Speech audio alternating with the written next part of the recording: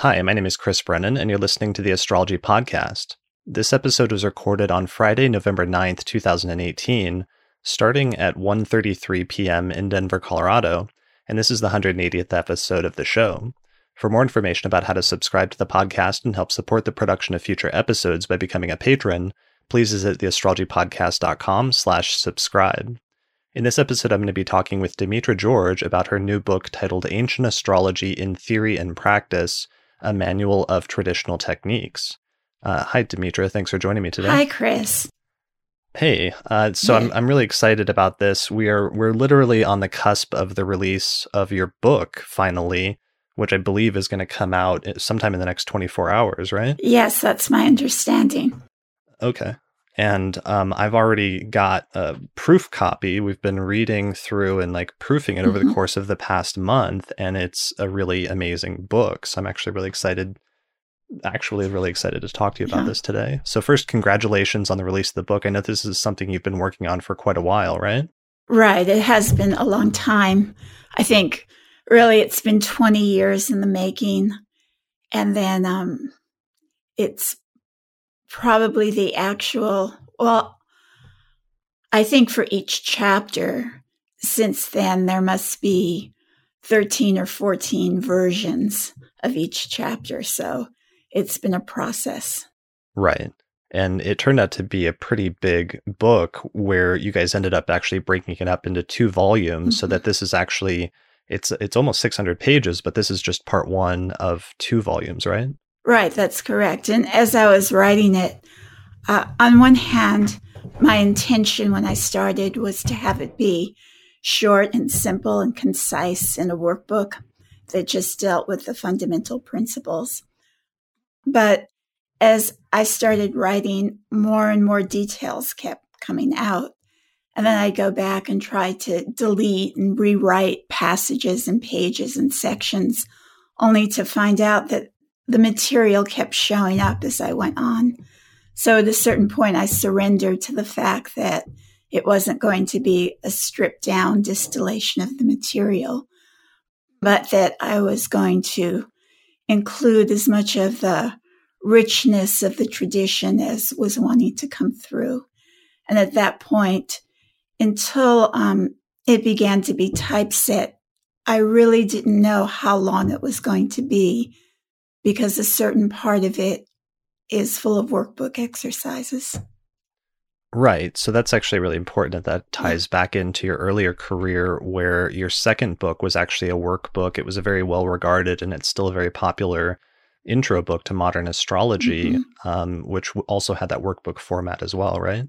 Exactly. And I remember doing the beginnings of that at the very start of my astrology teaching career, and trying to create structures to train people's thinking about how to combine the elements of planet, sign, house, and aspect.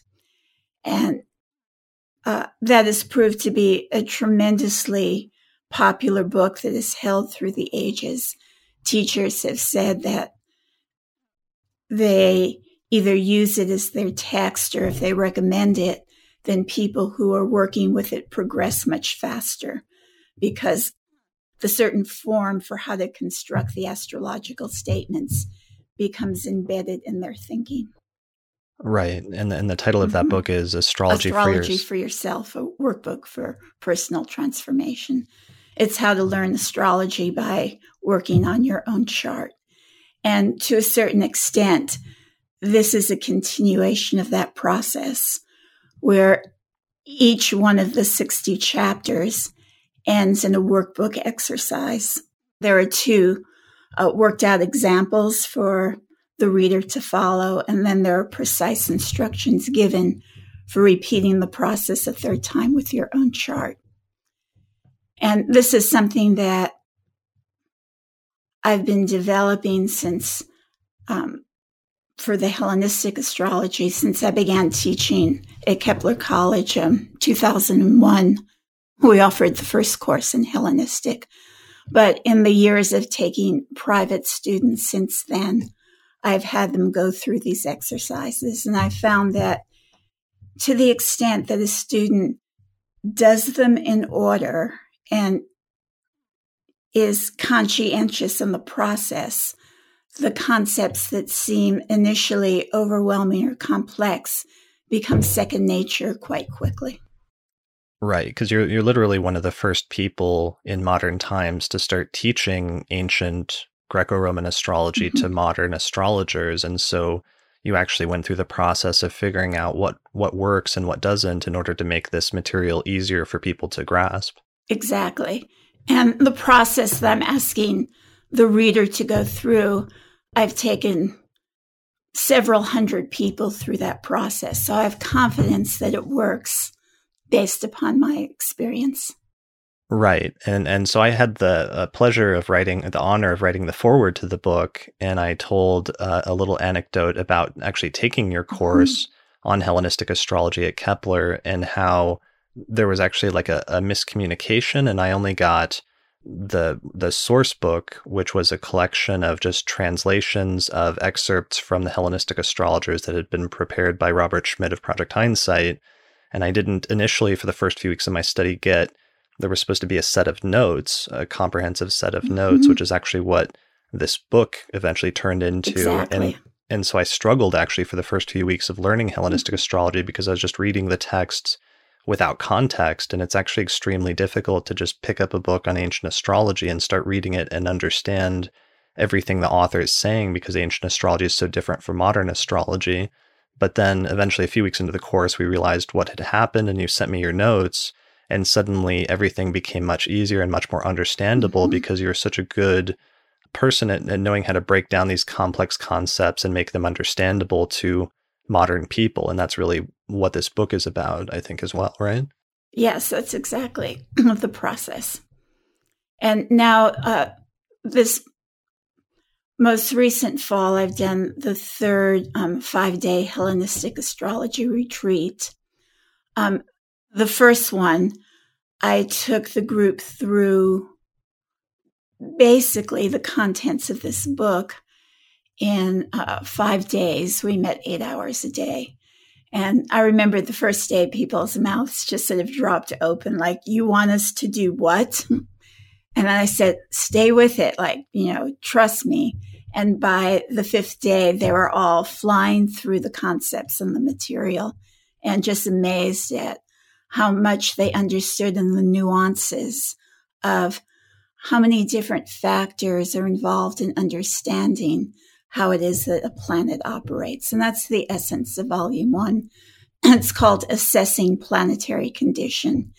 And for each planet, we subject it to 30 or 40 different criteria that are based on sect and the sign it's in and the power it has in various signs, its relationship to the sun, to the aspects. And each factor yields more information about how effectively the planet can bring forth the things it represents and it's trying to do in ways that are most beneficial for the individual. So then in many astrology interpretation books, it's like one sign fits all. Mars in, let's say, Gemini or the 3rd house has one stock interpretation of 2 paragraphs. And through the richness of the ancient tradition, we find how many more factors were involved in understanding the multivariate ways in which a planet brings about the matters that it's trying to. Right. And so it's like from a modern perspective, it's not usually giving like value judgments or that there can be better or worse placements. It's just giving almost psychological interpretations. But in this approach, you're actually trying to determine the condition of the planet in the chart to see how well it's able to do its job. And then that has both psychological as well as sometimes literal manifestations in the person's life. Exactly. One of the simple examples I use is that you may have 2 individuals who both want to, let's say, start their own business. They're both intelligent. They're both competent. They're both worthy. And one is able to do so easily. And another one, no matter how hard they try, they struggle with bringing forth less results from greater effort. And it's in the understanding of planetary condition that it illuminates to the reader why things are easier for some people than for others, and what are the particular strengths and weaknesses an individual needs to factor into their approach to bringing about their objectives. Where are they most vulnerable, and how is it that that can be seen in the chart? Right. And instead of somehow that being disempowering, which Right. is the fear I think that modern astrologers sometimes have about that approach, instead sometimes it can be more validating about what a person already does know and understand about their life in some ways. Exactly. It's, I'm not, the take home is that it isn't that I'm a bad person or I'm an incompetent person, but this is something I never realized that was a blind spot in how I functioned. And now I have the insight to be able to recognize that. And then within that, being able to do what one can to both mitigate it or to be able to accept it and move forward. Sure.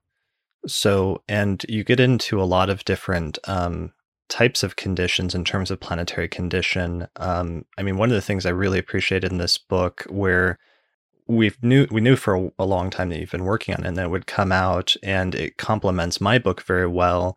But one of the things I'm almost jealous about is that you do give a little historical overview in the beginning, but it's relatively concise compared to like the 200 pages I spent in the first part of my book. Right. And then you just jump right into the technique. So this is very much a technique-oriented book, and you're able to go much further into some specific techniques than I did, because you don't spend all that time sort of worrying about the history, but you just sort of give this very nice overview of the history of the past 2,000 years, or actually it's more like 4,000 years of the practice of astrology, and then you get right to how do we use this today?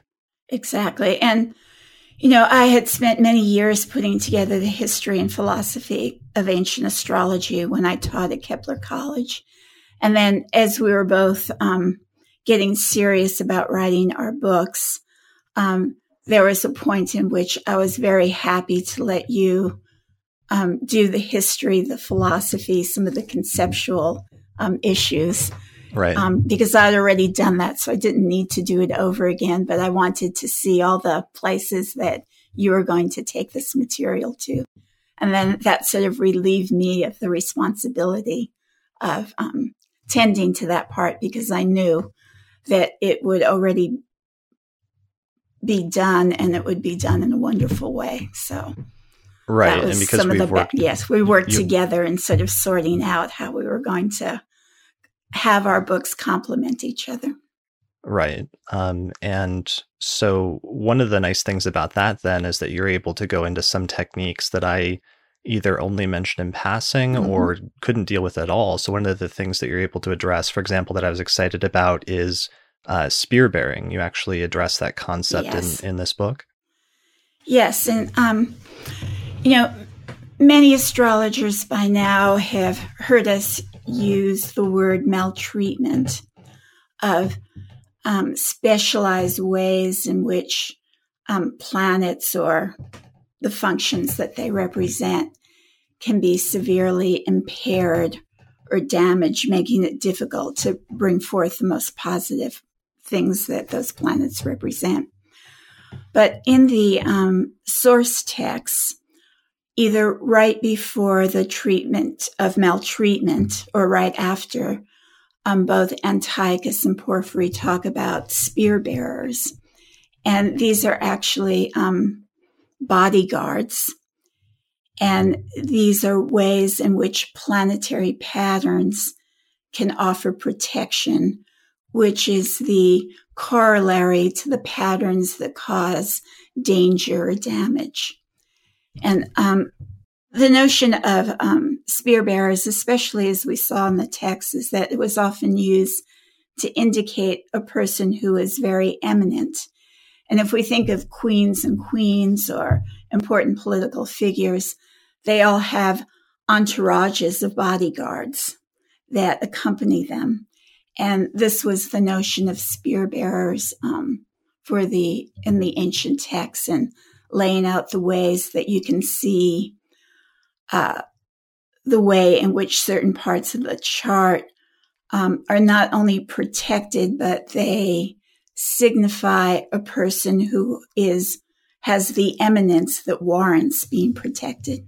Right. I love that. So it's like a celebrity that has a bodyguard, or even like the president has the Secret Service that's like fans out physically in front and behind. And then in the actual astrological concept, one of the versions of spear bearing is having planets either in a conjunction on both sides, either directly in front or directly behind, protecting one of the luminaries. Exactly. Okay. So yeah, and you spend quite a bit of time going into that because there's 3 different variants or versions of spear bearing, and then you give worksheets for how to calculate it in a person's chart. Right. And this is really one of the most complex of the preliminary topics in the ancient material. There is some variation among the authors. There are some texts that are incomplete. And what I've done is worked with each of the authors, taken it as far as I could given the material that is presented, and then create worksheets. And in some cases, it's easy for people to figure out if there are spear bearer bodyguards in their chart or in other people's charts. And in other cases, you get to a certain point and you're not sure how to read it. And if you go back to the texts themselves are inconclusive. So I think this was a concept that a number of ancient astrologers struggled with. And as time went on, each one tried to reinterpret the material according to their own understanding. So I hope that in my chapter on that, I've both conveyed the tradition and then laid out a format that people could follow, with the view that there are certain pieces of this doctrine that are inconclusive. Right. Yeah. And part of the background behind that is back in 2010, you actually set out and you completed translating, or you did translations of all of the relevant texts of all of the different definitions of spear bearing and maltreatment, and all of the different definitions of types of aspect doctrines that the Hellenistic astrologers had. And then you actually asked me and Ben Dykes if we wanted to get together for a week on the coast of Oregon in order to put all these different definitions together and then reconstruct what we thought the original definitions of things like spear bearing and maltreatment and other things like that were. And over the course of the week, we had this really amazing collaboration. And at the end of it, we did have what we felt like was a pretty solid reconstruction of most of it. Right. That was a glorious week, like one of the high points as I reflect back upon my life, that we were there in an oceanfront condo on the Pacific coast. And we had brought our lexicons and dictionaries and, manuscripts and texts and translations, and went through sometimes from, early in the morning until the wee hours of the night, totally immersed in this conversation, punctuated by walks on the beach and looking at the waves, the tides coming in and out. And that was like, for the whole concept of the scholar in the tower, that was really one of the more glorious weeks of my life. Yeah, definitely. I'm really glad that we did that. Yeah. And then pieces of that reconstruction that I came up with that week have come out in different places. I know Ben included a little bit, I think it was in his introductions to astrology. Yeah. Was it? Yeah. I can't remember if it wasn't traditional astrology for today, but it was his other one. It was titled like Introductions to Astrology, Abu Mashar and Al-Kabisi. Yeah. So he was trying to introduce a lot of the medieval definitions of basic concepts in the aspect doctrine and things like that. But in order to do so, he also introduced and talked about some of the Hellenistic precursors, which are the ones that we had tried to reconstruct. Yes. So that came out, I think, in 2010 or 2011. And then in my book, I introduced large parts of my understanding of that in a few chapters, especially surrounding the bonification and maltreatment techniques. And now in this book, you've introduced basically all of the rest of it and your understanding of all of that as well. Yeah.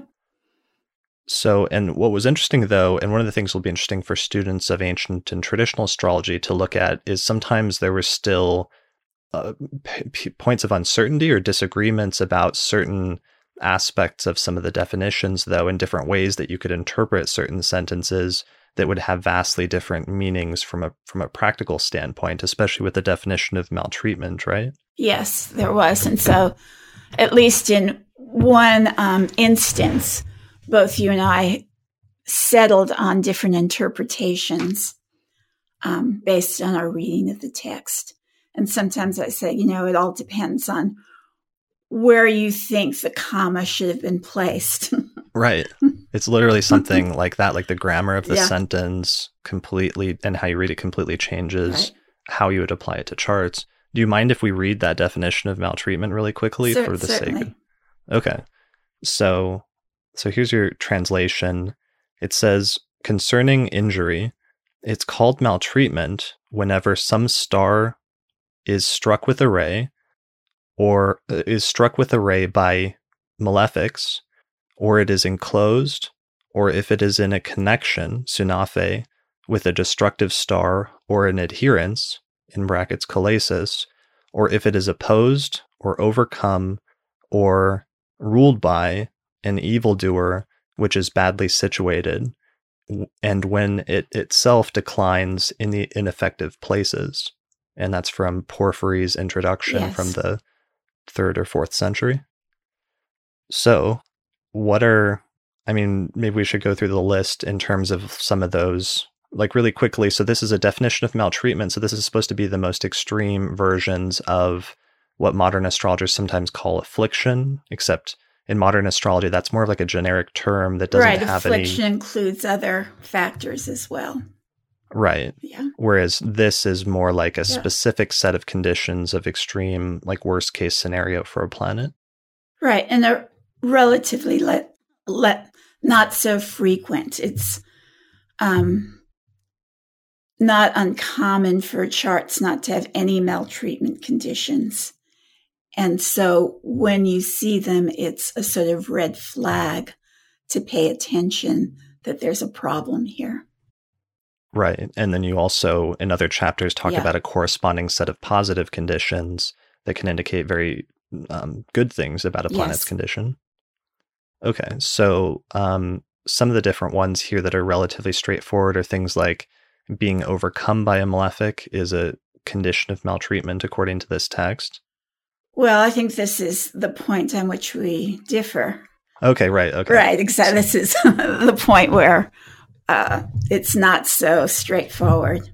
So the difference of interpretation is that very last sentence where it says, and when it itself declines in the ineffective places, you take that to apply grammatically to the entirety of the rest of the definition?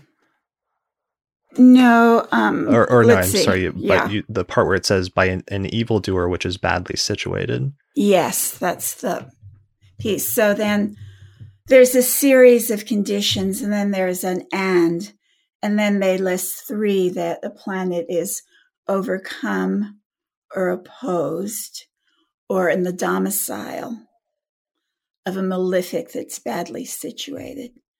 And so badly situated or in disadvantaged places refers to the house location of the malefic planet. And if that planet is in houses whose topics are problematical topics, such as the 6th house of illness or the 8th house of death or the 12th house of suffering and other kinds of grave difficulties, because those are the topics that the planet in that house has to use in order to bring forth what it represents. When a planet is in one of those difficult houses and overcoming has the superior square to a planet or opposes a planet by whole sign or is the domicile lord, then that's what brings that more graver level of difficulty to the experiences of the individual. It's not simply being opposed by Mars or Saturn or having the superior square, but that Mars and Saturn is in a house sector of the chart whose topics through which it expresses that they themselves are the most difficult topics of life. So it's a double condition almost. So anyway, that's my rationale for why I have included that the malefic being a difficult planet as well as making that superior square or opposition. Right. So that's the interpretation that you take in reading the text, that it's not just that it is overcome or opposed or ruled by a malefic, but the malefic itself also has to be in one of the difficult houses, especially the 6th or the 12th. Or even the 8th, because I think that the very last piece, then there's a comma, and then the last piece says, or, and this has been something that, all of us, including Schmidt, has gone back and forth with. It seems almost as if a planet is simply in the 6th or 12th house, that also is enough to create a situation of distress for the planet. Right, because the final clause is, and when it itself declines in the ineffective places. Yeah. And so I've interpreted that as a whole 7th condition just unto itself. Exactly. Of a malefic planet ruling another planet, and then the malefic being badly situated in the 6th or 12th house, which is a condition known as counteraction. Yeah.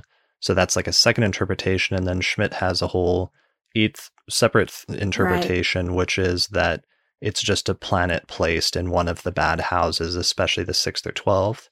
So that means between the three of us, we have 3 entirely different interpretations of this one passage, depending on how you read the grammar. Right. And that, to our audience, that may seem very confusing or weird, or how come that's the case. But in terms of reading Greek, it's not unusual. The ancients often said that the Greeks were liars, and that was because the syntax of their language could be interpreted in so many different ways. So someone could seemingly be giving you a compliment, but really for those who could read underneath it, you could see it was an insult. And when I was in the years after I graduated from the U of O, I participated in a reading group that some graduate students and professors were in, and we would read different texts. And they could spend an hour discussing one sentence in the text we were reading, with each person offering their own interpretation of that sentence. And that often became the substance of our reading group, was seeing the variety of ways that each reader could interpret, as I said, one particular sentence. So the fact that we've all landed in that position over the maltreatment definitions is not unusual in the larger context of people reading and understanding ancient Greek. Right, because it also involved comparing, there was 3 different texts that survived that preserve that definition, and all of them are slightly different. So it's not even just reading one text and coming to different conclusions. It's attempting to reconcile 3 different versions of the same definition and figure out what the original one was. And that was a project that originally was undertaken by Robert Schmidt in his 2009 book, Definitions and Foundations, where he tried to reconstruct the original text underlying all these 3 different variations. But then we got together in 2010 to see if we could validate that, and if we agreed with it was reconstruction, or if we came to our own, and we ended up coming to different conclusions, largely for reasons like this. Exactly. So, and this represents basically the publication of all of your conclusions and all of the work that you did, including what I love about this and what's going to be the most valuable is you did your own independent translations from the Greek for every astrological passage that you translated in this book, right? Yes. Okay. Right. I mean, that's a pretty big deal. That took you a lot of time to do. Right. And that was when we were so confused over all of the understanding the aspect doctrine, at a certain point, I realized that I was never going to really get it unless I sat down and did my own translations. And that sort of opened up the areas where I saw how different translators interpreted a single word. And that's what really helped me get into deeper layers in understanding the material.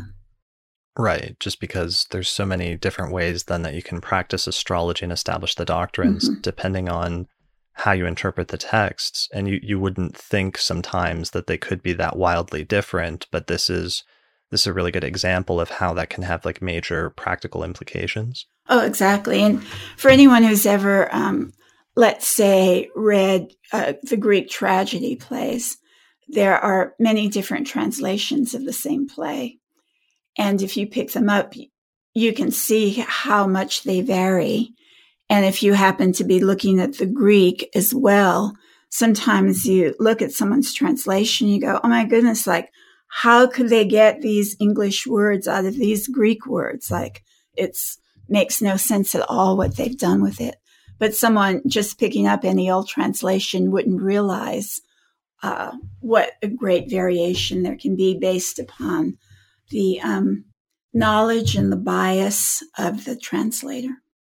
Sure. So there's a little bit of that in here in terms of presenting the translations and then explaining what they mean, but you're also just focused on trying to show people what they would do with this material, taking this interpretation of the different texts, and this is how you apply it. And then throughout the book, you focus on a recurring application of the techniques to two specific example charts. Right. I've been working with the chart of Jacqueline Kennedy Onassis for a number of years. And so I work each principle I present, I work the interpretation through with her chart. And then I do it with a second chart, which is that of Pablo Picasso. And I was looking for a man that everyone knew that had a night chart instead of a day chart. And at a certain point, that's what I landed upon. So then there's two fully worked out examples that the students can read. And then the instructions start again from the beginning. Now take the process and do it with your own chart. And I remember one moment in the retreat that we did, the afternoon sessions, people worked together in small groups. And there was one student that went, I don't know what to do. And then the person in your group said, wait a second, let's just go to instruction number 1. Let's just read that, see what it says, put in the box what she tells us to. Now go to instruction number 2, follow that. And then by the end of that sequence, the students were able to replicate the process. So I tried not to make any previous assumptions of what you should know or what you may have forgotten, but there is a tremendous amount of repetition in the book. I think that's probably what takes up all of the pages. But in my work of being a teacher, I understand that many people need to, if it's a new concept, they need to hear it repeated over a number of different times before it finally sinks in. And with that repetition comes the mastery of the understanding. Right. Yeah. And that's a lot of what the book focuses on, is just forcing you at the end of the instructional chapters to then write this out in a chart, because sometimes it's only by doing so that you truly start to understand and the knowledge starts to sink in. Exactly. And you also see what you didn't understand, in fact, and then you're forced to go back and look at that material until you clarify it. And it's all progressive. It would be quite challenging, not knowing any traditional astrology, to just jump in and start the aspect chapter, because each chapter builds upon the previous one. Right. And one of the things you did that I was surprised at that's really nice is you do in some places like summaries, where you do short paragraphs or just sentence to summarize the basic principles. And it almost takes on the form of like a traditional list of aphorisms, basically, of just like the key points of this section of the book. Yes. And that's also part of it is, okay, these are the main points that you should have gotten. And, in some of those medieval books, all we have is the aphorisms, but we don't have the explanation of how you got to that conclusion. And that's what I tried to do in the main text, is this is why we've, come to this final conclusion about this, factor, this doctrine. Right. So another major component of the book that you spend a lot of time talking about is the solar phase cycle and the importance of some of these concepts, which has the effect of sort of reconnecting astrologers with the astronomy, at least in part, and realizing that there's a lot to the phase relationship that each of the planets has with the sun that has a lot of really important interpretive meaning. And sometimes it's really small or seemingly minor things, but those minor things can add up to have a big overall effect in terms of the overall interpretation of a planet's condition in a chart. Right. And so it was, part of how I start out is this larger cosmology that the ancient philosophers had that was incorporated by the astrologers. And it starts from the principle of unity into the divine quality of the stars. And then the planets are slightly less divine than the fixed stars, and they have these nested orbits. And their first relationship is to the sun and to the moon as the sort of celestial king and queen of the heavens, and then to one another. But in that is the planet's relationship to the sun in terms of their cycles. And the ancient astrologers saw that a planet's speed, its visibility, and that its moments when it appeared and disappeared according to its phases or its stations, turning retrograde or direct, were very key moments. There were visual phenomena, but they had great interpretive meaning. And so it's through a thorough understanding of that cycle that the planet has from one conjunction with the sun to the next time it conjuncts the sun, that all of these factors, whether it's going fast or slow, direct or indirect, it's appearing after having been hidden, it's disappearing for a period of time. There are many subtleties of interpretation that come in with each of those moments. And so I've tried not to only say, if a planet is within 15 degrees of the sun, it's weakened, but to understand that within the entire cycle of its relationship to the sun.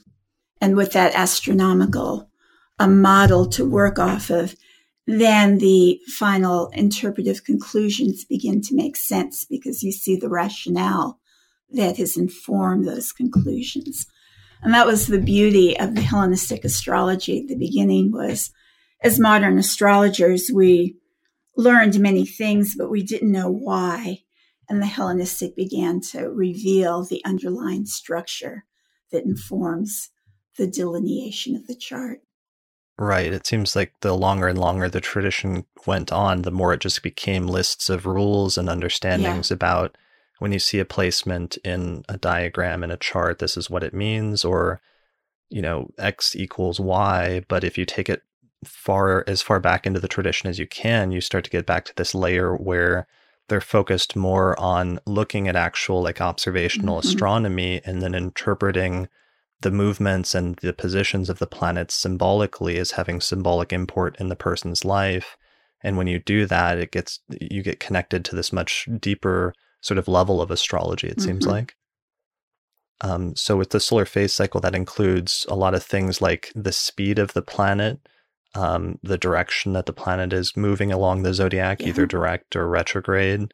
It includes visibility conditions, like being able to see the planet in the sky, or whether the planet is hidden by being too close to the sun so that the sun's light overwhelms it. And there's a few other conditions in that general area. There are. Right. So, that's one piece of things in terms of the visibility and interpreting astronomical movements in a symbolic way. And then there's also that separate part of Hellenistic astrology, which seems like it's more directly symbolic or more based on sort of abstract systems or things like that. Like I'm trying to find a way to describe something like the planetary joys or the thema mundi and the aspect doctrine and other things like that, where it's more like a, Robert Schmidt would always call like a theoretical construct of some sort, where somebody's put something together that almost has an artificial ring to it, but it's not artificial in a bad sense, but instead it's more artificial in a way that's deliberate and thought out, where the concepts are interlocking in some way. Yes, there's a very elegant substructure. It's often geometrical substructure that underlies the relationships that we accord planets with certain signs and signs with one another, and even the aspects conforming to the nature of the planets. And it's a simple model, but it ties together all of these pieces into an elegant explanation. Right. And that's part of the beauty and the excitement of the traditional astrology. Yeah, seeing that there was something there that was deliberate and something that was, because sometimes when modern astrologers when we learn like different pieces of traditional astrology, it just seems very arbitrary, and like there doesn't seem to be any rule or reason underlying it. It's just like, here's a set of rules and this is how you interpret them, and that's it. But then suddenly you go back to the Hellenistic tradition and you see many of these rules are part of an overarching structure that's underlying the entire system in some way. Exactly. And initially, I thought I wanted to make it simple and simply having, here are the rules and here's how you do it. But then I quickly realized that I was simply unable to do that, that I had to sort of explain as best as I could the underlying structure that informed all of the principles and doctrines. So that's why both of our books got to be so big. Right. We're unable to restrain ourselves from providing those explanations as best we could. We have to apologize to future translators and other people transmitting the books or just carrying them for that matter. So was that the thing, though, that got you interested finally? Because there was a period where one of the things that's interesting that's mentioned in the book, or I try to mention in my preface, is that you were actually the very first subscriber to the Project Hindsight Translation series through this weird set of circumstances. And you got some of the translations, and you also attended some of their seminars or their conclaves in the mid-90s. But it wasn't until after that, around 2000 and 2001, that you really got deeply interested in Hellenistic astrology and went out there to study it and started studying the text more closely. What was it that changed at that point compared to the mid-90s that really got you interested in it as a modern astrologer? Well, in the mid-90s, when I got interested in it as a modern astrologer, it was like the new big thing in town, so to speak. Rob Hand who's a great spokesperson for whatever he believes in, was supporting throughout the community.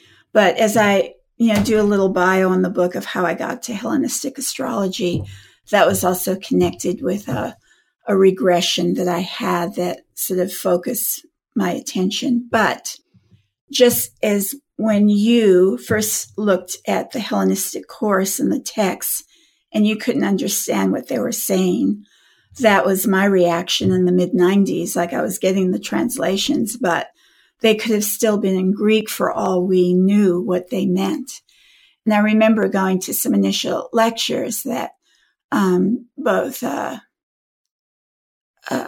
Bob Schmidt and Rob Hand were giving. And it's I didn't understand a word that you've said. I have no idea what you're talking about.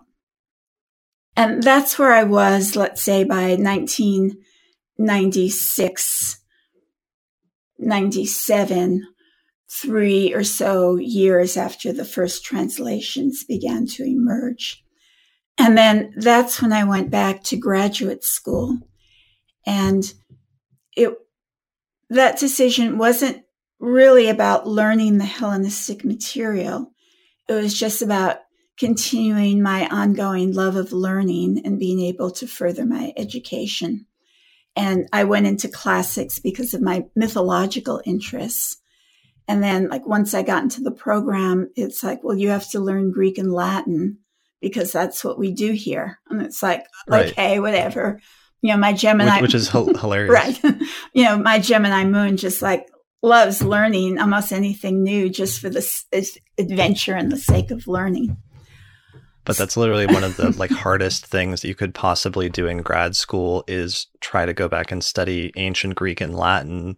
But it was done initially just the motivation of, that your background was in mythology, right. And that was a major component in your astrological career. And so you thought that would be the best access point, in grad school was learning ancient Greek and Latin. But that turned out to be both incredibly difficult, but then accidentally very useful later on when you did get more interested in ancient astrology. Right. So then during those years, 1997 to 2000, I sort of put my life as an astrologer on hold because I couldn't do graduate school and continue to travel to conferences and prepare new lectures and to see clients. And my life existed between my study chair, the bus stop, and campus for 3 years. Then, again, as I was ready to graduate, Kepler College received its authorization, and I was asked to teach the first year history program because I would have the right degree at the right time that the state board required for authorizing their instructors, their teachers.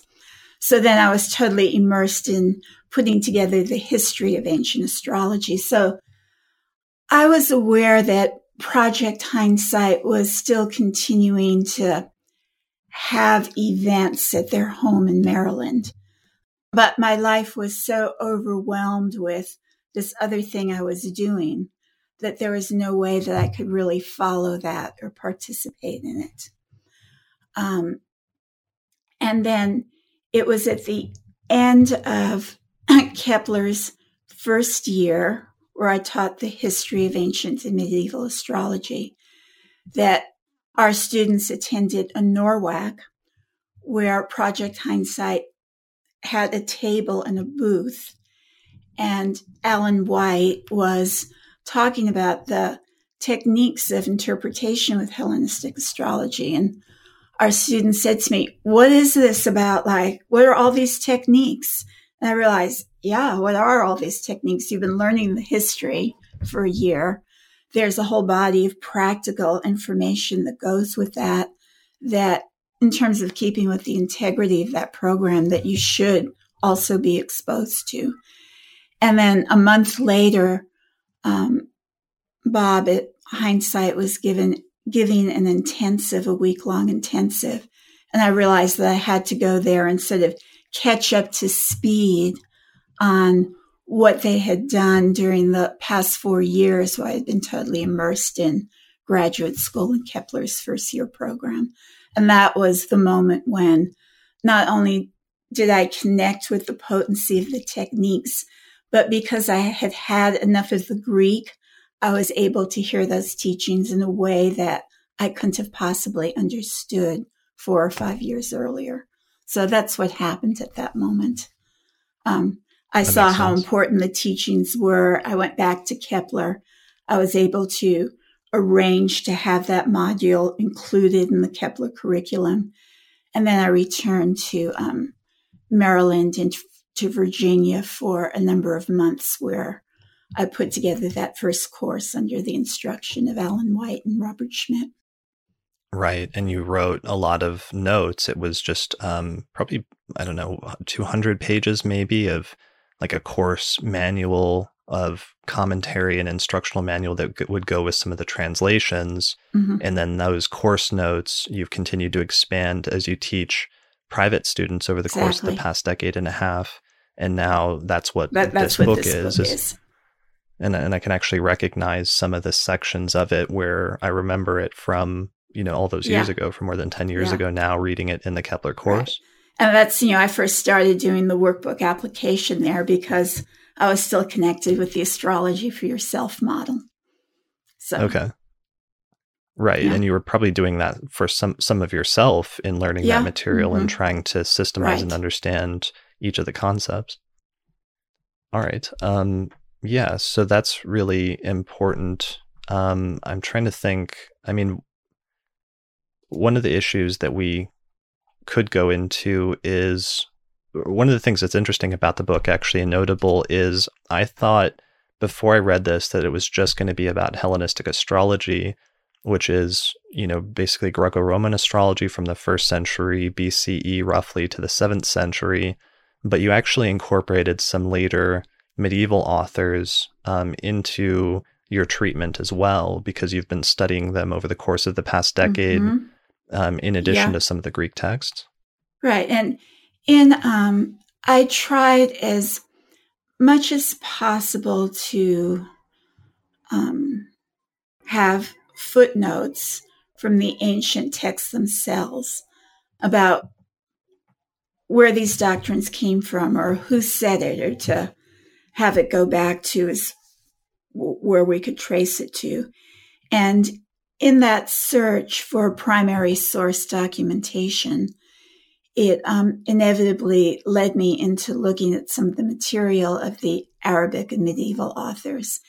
And thanks to all of Ben Dyke's translations, I had all that material right at my bookshelf. So it was quite impossible not to see how the tradition continued into the medieval and Renaissance period. And in volume 2, which will be mostly about the houses, although I'm treating some other pieces on the rulers of the Nativity as well, that interest in how the tradition developed over the course of 2,000 years is especially evident, where I look at the significations of the houses and find what 8 Hellenistic authors said about each house, and then 8 Arabic medieval authors, and then a number of Renaissance authors, and then the early modern authors, to be able to see what pieces of the doctrine survived and remained constant, what elements of the houses were added in at certain times and why, what pieces dropped out, and perhaps speculate as to why, and then be able to do that analysis of our understanding of the houses from the entirety of the tradition. So something that started off in the beginning, did Bonatti have anything to say about sect? Because we heard those words, medieval words, a planet being in haze, let's say, that sect-related conditions, but that was a concept that we didn't see in the Hellenistic. And then as I started, again, the Gemini part of myself that can't contain or refrain, actually, is the word, from gathering more and more information. Like, well, what did so-and-so say? And where did they get it from? And just kept moving me forward through the tradition. So you see more and more of that as the book goes on. Right. Yeah, I appreciate that. And I think other traditional astrologers will appreciate that, because it sets it up as more something that's useful for everybody and not necessarily just one tradition, even if it's very much rooted in the Hellenistic tradition primarily. And it kind of raises an interesting thing I've been thinking about a lot lately, which is because traditional astrology was dug up, on the one hand, it's partially because it was dug up in different eras, where first there was a revival of like Renaissance astrology in the 1980s because the text of William Lilly was rediscovered, and because it was the earliest text written in English, you could still read it without any language skills. So there was like a rebirth or rediscovery of Renaissance astrology first, and there was much excitement surrounding that. And then at some point there was also, probably after that, a revival of medieval astrology through the work of people like Robert Zoller, and he was working on Latin texts, basically, like Guido Bonatti and other authors like that. And then eventually there was a revival, especially more recently, of the Hellenistic texts and excitement surrounding the Greek texts that were written around the 1st century, or give or take a few centuries. But there's different people, depending on which tradition oftentimes they started with, that will tend to prefer that tradition. And there's this different sort of almost like fundamentalism that sometimes develops out of each tradition, Yes. depending on what the person's preference is, where there can be like versions of like a Hellenistic fundamentalism of saying the original system was the best and everything else was a de-evolution. There's a medieval fundamentalism we've seen sometimes, which is like the Hellenistic astrology was okay, but it really got at its best during the medieval Mm-hmm. tradition, and then it declined during the Renaissance. And then there's like a Renaissance Right. fundamentalism where they say the earlier traditions were okay, but it really reached its peak in the Renaissance and then declined after that. How do you don't seem to oftentimes go down that route. And what do you recommend, or how do you recommend avoiding that? Is that okay, that impulse? Have you ever had that impulse yourself, or how do you perceive it when you see it in sometimes other practitioners? From a very cynical point of view, I understand that wherever an astrologer has invested their ego in being right about the kind of astrology they do, and correspondingly their income is dependent upon their authority and maintaining that authority, I understand why many astrologers are so rooted in that their astrology is the best and the most correct. But if we take a larger sweep of understanding, we see that astrology has made its way around the world almost since the beginning of its development, and that each culture that has received the teachings has, in order to fully integrate them into being applicable to their own experiences, has made certain insights or adaptations that brought it in alignment with their primary beliefs. However, to the extent that we consider that astrology is, I hesitate to use the word a language of truth, but the language that it is can reveal the truth of the situation, of the condition and fate or karma of a person's life and their purpose. Then that truth can be communicated in many different languages, and that we have to be careful not to fall into the trap that the only true word is something that happens in our own language that only we ourselves can understand. And so that gives us that sort of openness to respecting the variety of different traditions that emerge from this one fundamental understanding. And that what I've tried to do in this book is the notion of planetary condition is something that remains uniform from the earliest of times through the Renaissance. This idea that based on a planet's sign and house and relationship to the sun and aspects, its ability to perform its function was easier or harder for the individual. That's a constant in all of these different traditions.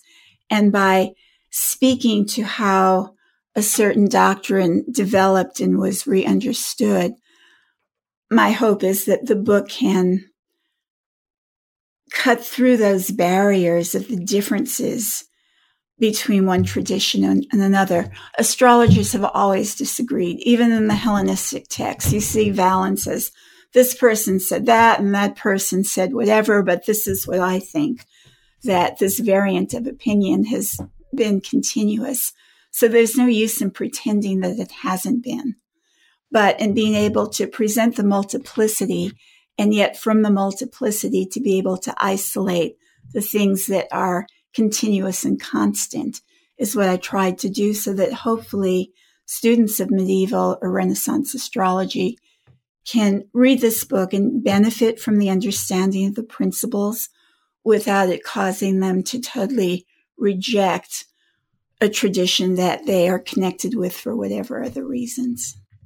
I don't know. Did that make sense? Yeah, definitely. And I think you accomplished that because you traced that thread, later in the tradition, in addition to talking about the foundation. I think that's going to have the effect of showing the overlaps more clearly and showing where some of those later things that just became rules or aphorisms originally came from and what the original conceptual and philosophical rationale was originally. It comes up sometimes in funny ways because so much of the tradition became about the textual tradition and what texts were transmitted, what texts weren't, what authority is being given to certain texts in different eras versus in other eras, what texts are being given more authority. We came up with this at one point when you're writing your book and in the editing phase of the question of, was Claudius Ptolemy a practicing astrologer? And some of the debates surrounding that, and then the subsequent questions about how much authority to give his text based on what your answer to that question is. And so there's just some tricky issues that come up sometimes in terms of that. Yeah, I mean, what the things that make us question that is all of the other Hellenistic astrologers were continually mentioning and citing one another. But Ptolemy is rarely cited by anyone until way later on, and that he himself isn't including other astrologers whose texts we have in his book. So that's one reason why his book is different from many of the others. So that makes us wonder if in some ways he was outside of the mainstream of the astrological tradition of his day. And one comparison we might have to that in our time right now is that there are a number of academics, especially in Europe and on the continent, who are working with the history of astrology. But they have no idea who the foremost astrological practitioners of today are. And many practicing astrologers have no idea who these academics who are authorities on the academic world are. So that there's a big gap that exists between those two groups today. And I imagine that could have also been the case in earlier eras. So, and then we also know that one of Ptolemy's objectives was to reconcile this new astrology with the philosophy of his day, because he was, did have other academic works on optics and astronomy and geography and different subjects out there. So, he was like a polymath that wrote major works in a bunch of different fields. So I'm sure that in the course of learning a lot about the important subjects of his day, that he did give due attention to astrology and presented it to the best of his abilities. And if he was a great mind, he, did a lot of good work in what he set down. But that he was a practicing astrologer in the same way that the others were, there's some question there because no one seems to know about him and he doesn't seem to know about anyone else. Right. And he doesn't, unlike his contemporaries, he doesn't use any example charts. Whereas somebody like Valens, you have a bunch of, he uses his own chart. He uses client charts. He gets in a shipwreck and he goes around and collects everyone on the boat's charts afterwards to see what happened that coincide with the shipwreck. We don't see that necessarily in Ptolemy. Right. So there's that. But that's not to say that his work isn't representative of the period and that it's not valuable.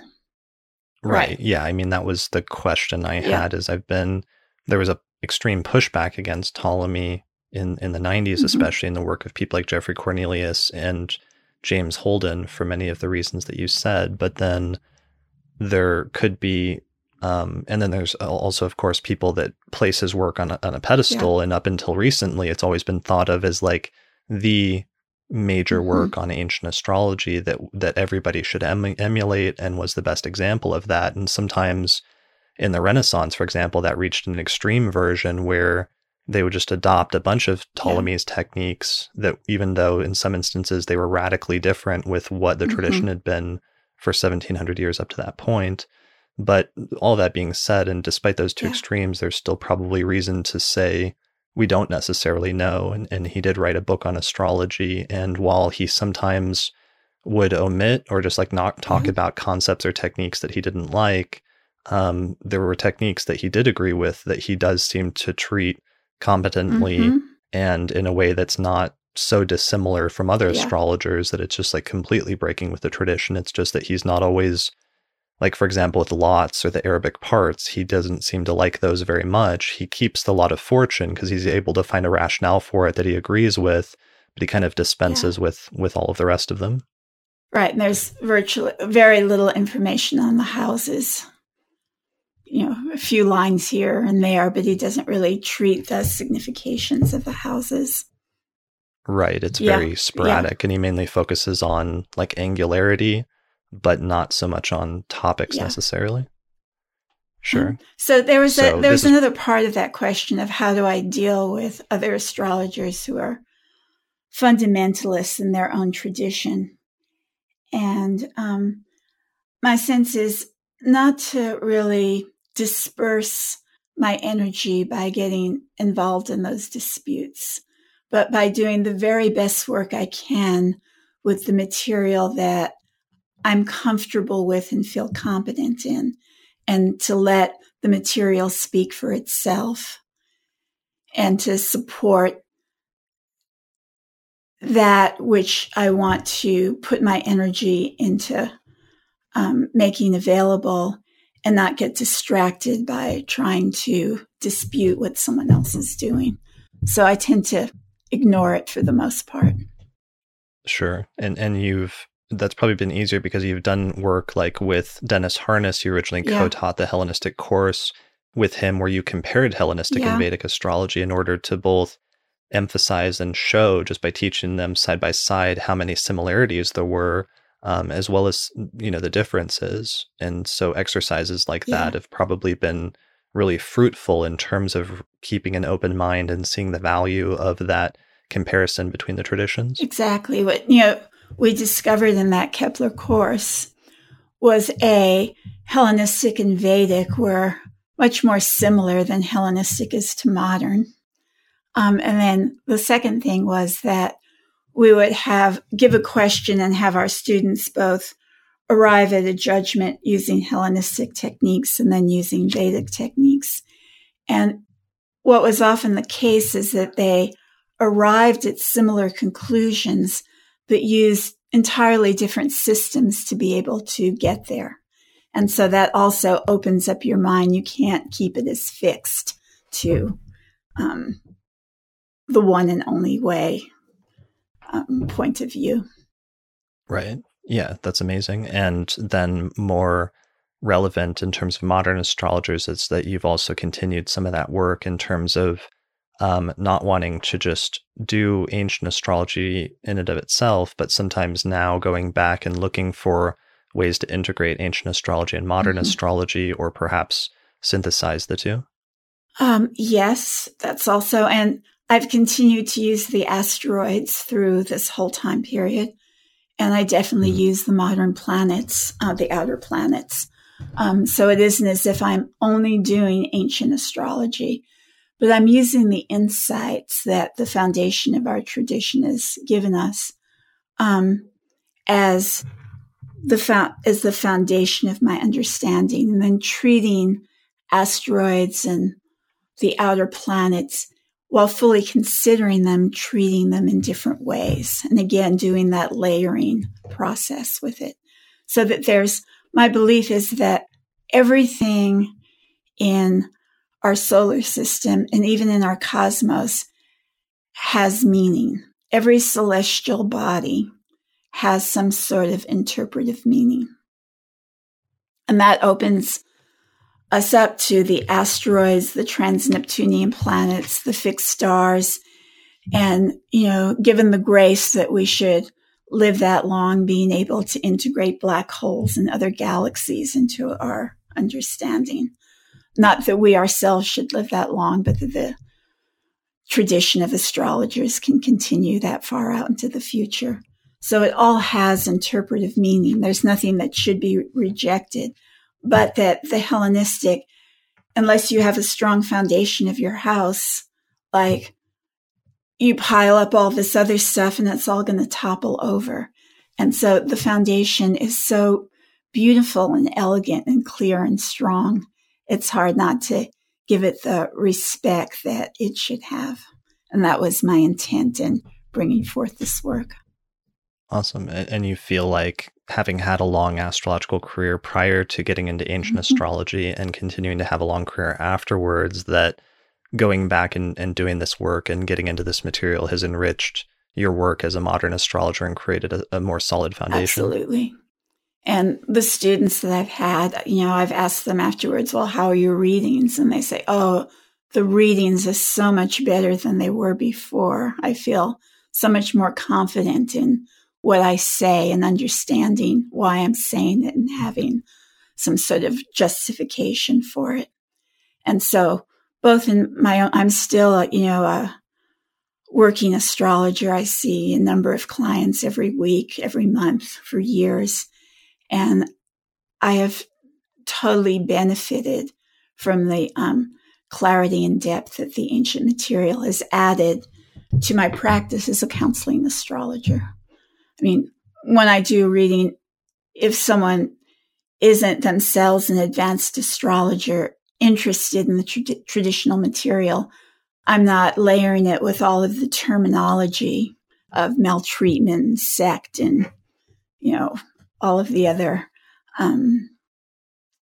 jargon that we use, but that information is for the astrologer, him or herself, to be able to feel confident and then saying what they need to their client with a sense of purposeful clarity.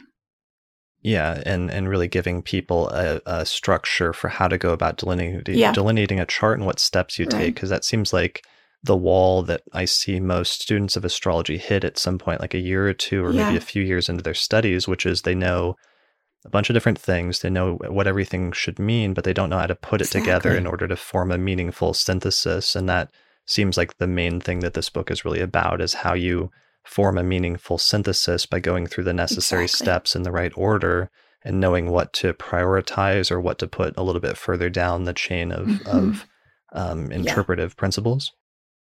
Right. I remember when I was a young astrologer, after we learned planet signs, houses, aspects, transits, progressions, and okay, now you're ready to read charts, and we would go, but like, where do we begin? Like, what do we say first?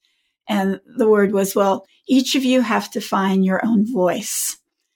And then it became a process of, I remember the panic in those early days that you look at the chart, you don't know where to begin. You just land on some aspect that you remember or something that you know about and start talking about it until you exhaust whatever it is you have to say on that, and then desperately search for something else to start addressing.